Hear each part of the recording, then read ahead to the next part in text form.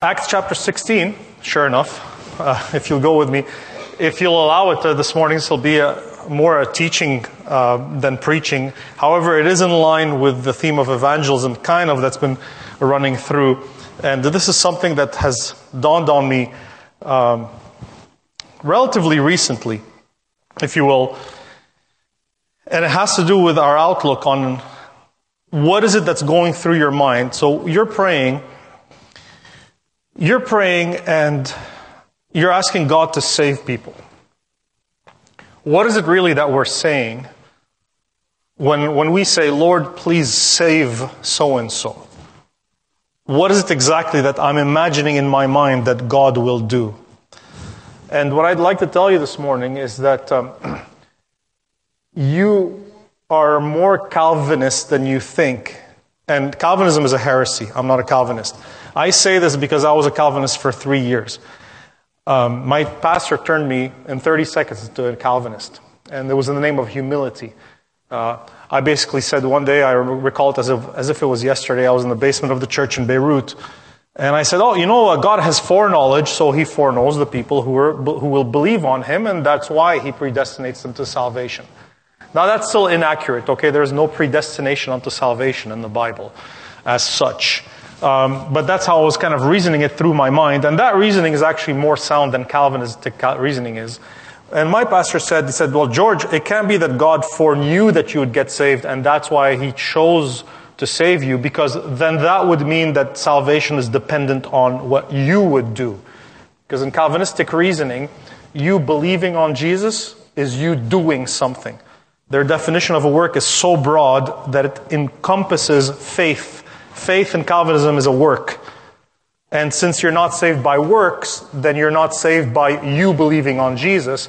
And so therefore God made you believe. You're not the one that believed, God made you believe. And if you're saying that God foresaw that you would get saved, my pastor said, then salvation depends on you, George. And we're not saved by works. And as a young man, I was aware the number one sin of young men is pride. Paul warns about this, and I thought, I don't want to be proud. I'm like, it can't be that. It can't be that. You're right. And that's it. I became a Calvinist for the next 3 years. I witnessed to people as if I was a Calvinist. I've offended people by my Calvinism. And it is on the rise. Even in Lebanon, not just in the States. The most influential pastor in Lebanon was complaining to me a few months ago that there's almost this sudden surge in it, thanks to the giant ministries of the likes of John Piper and John MacArthur and so on and so forth. Because I was a Calvinist for 3 years, I've become a little bit more attuned to ingrained Calvinism even amongst us. You know how you come out of a heathen religion, you're more sensitive to something that sounds heathen because you've lived it, so you can pick it up? Not because you're more discerning, it's just because that's kind of your background and you're more familiar with it, right? And sometimes that very strength can go to an extreme because you start seeing the heathenism and everything, and you got to relax a little bit too. But here's where it'll come out. I'll give you an example, okay?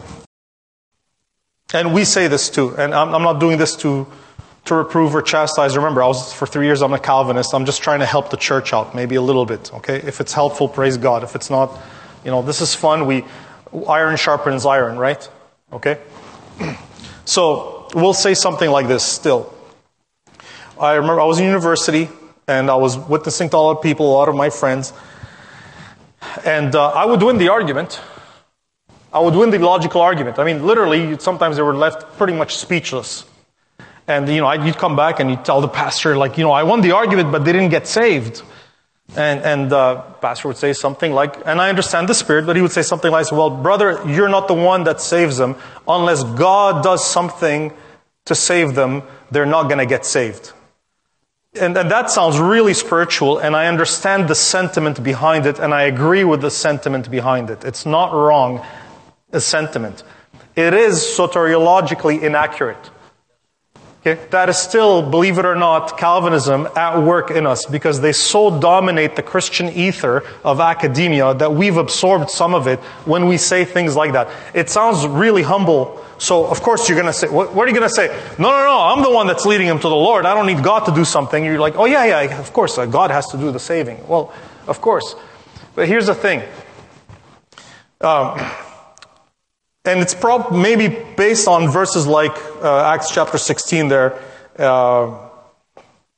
where it says that God opened her heart. This is verse, look in 16:14. Acts chapter 16:14. And a certain woman named Lydia, a seller of purple of the city of Thyatira, which worshipped God, heard us, whose heart the Lord opened, that she attended unto the things which were spoken of Paul. So we have verses like this in the background. Okay?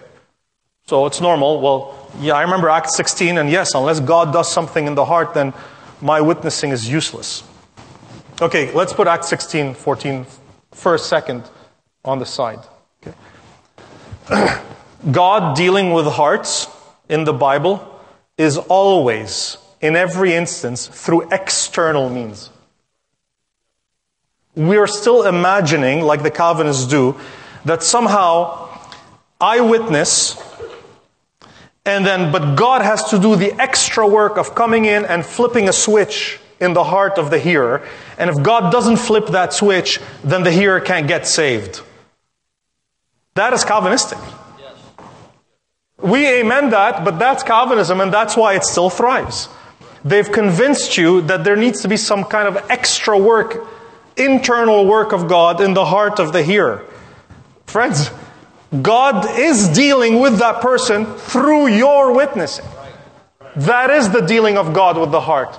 It is through the external means. He is persuading that person's heart through your preaching. It's through the external means. And there is no extra inward work of God in the heart. The gospel preaching in and of itself is sufficient for the conversion of that person. That's what we're saying. So the Calvinists will say, God ordained the means as well as the ends. The difference is they do not believe that the means are sufficient. It's not enough. You got to do the preaching, but then God has to come do His little magical flip in the switch too. No, He doesn't. He doesn't. Even fallen man has the natural ability to believe the gospel. Naturally. I believe that we have a fallen, sinful nature. A lot of times we get misrepresented. Oh, you don't believe in the fallen nature of man. Man is sinful. Man is depraved. Man is wicked. Man is unable to do anything right. Well, okay, I believe in man's sinful nature, but even sinful man can do something right. When it comes to sinful nature, we've overblown it a little bit. You know what the first post-fall statement on the spiritual capacities of man's sinful nature is? God Himself gives it, and it's in Genesis chapter 4. Look with me, if you will, in Genesis chapter 4. First book in your Bible, of course, Genesis chapter 4. And you're going to see what lost man can do in his natural state without any inner working of the Spirit of God. Natural man. This is Genesis chapter 4, and after the fall. Genesis chapter 4, Cain's offering has been rejected. You guys know the story, right? Adam has sinned. He has begotten a son in his own image and likeness. Two of them, at least, Cain and Abel. So if ever there's a time when God would make a statement about, okay, well, Adam was sinless, he could do spiritually good works, but now sinful man has a sinful nature inherited from Adam. And if ever there was a place where God would comment on what the sinful nature can or cannot do, this is it. Watch what He says. What He tells Cain in verse 6 after he's rejecting his offering. So Genesis chapter 4, verse 6. And the Lord said unto Cain, Why art thou wroth, and why is thy countenance fallen? If thou doest well, shalt thou not be accepted? Now, the doing well in context is bringing a blood sacrifice, right? Okay, so Lord tells him, sinful, fallen, unregenerate man, hey, you can do well. And by doing well, He doesn't mean just because the Calvinists will tell you, well, yes, the lost man can do good works, but not spiritually good works. No good spiritual work. Well, hang on a second. Bringing an offering, a lamb, is a type of believing on Jesus Christ, is it not? God tells Cain, you can do it and you'd accept it. You can do it. You can bring a blood sacrifice. Natural, unregenerate man. You know what God says? You can believe the gospel. Even after the fall. You could.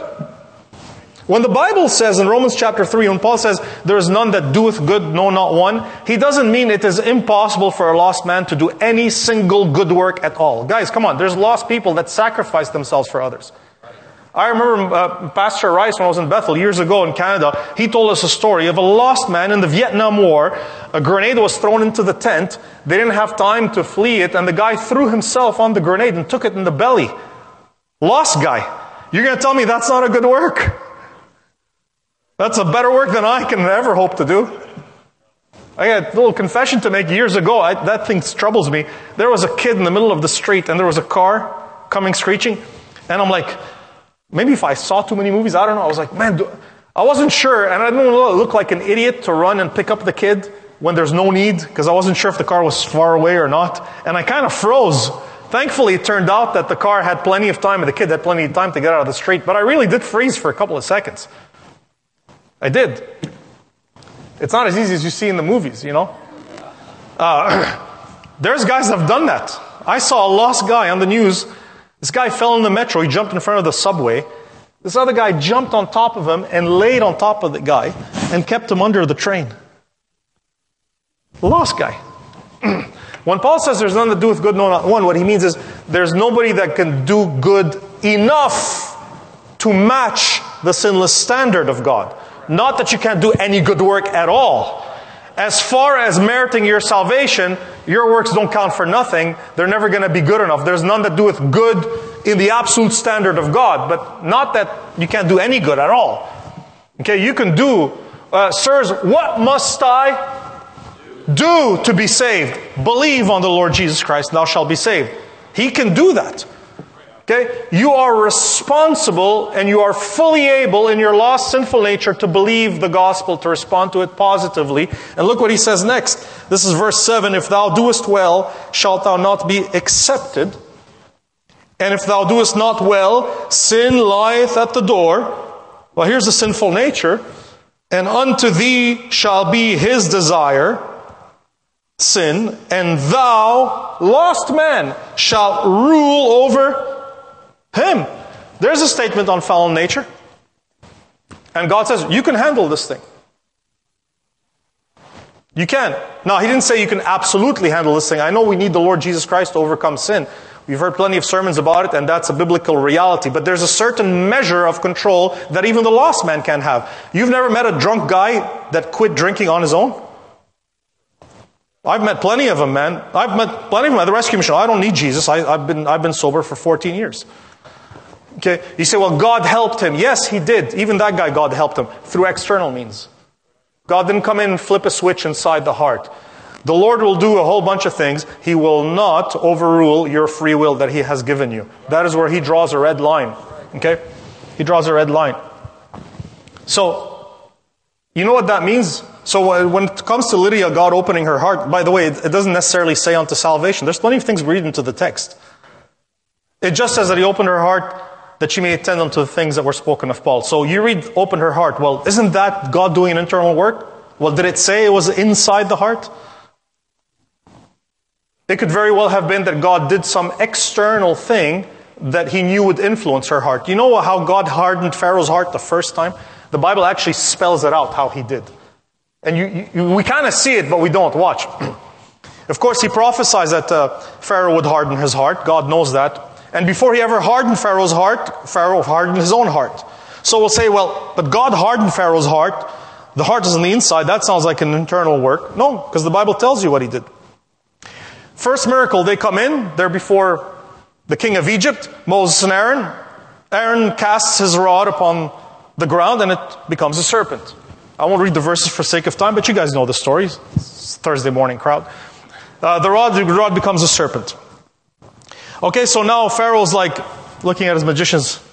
So, can you do this? You can do this, right? And they're just, yeah, we can do this.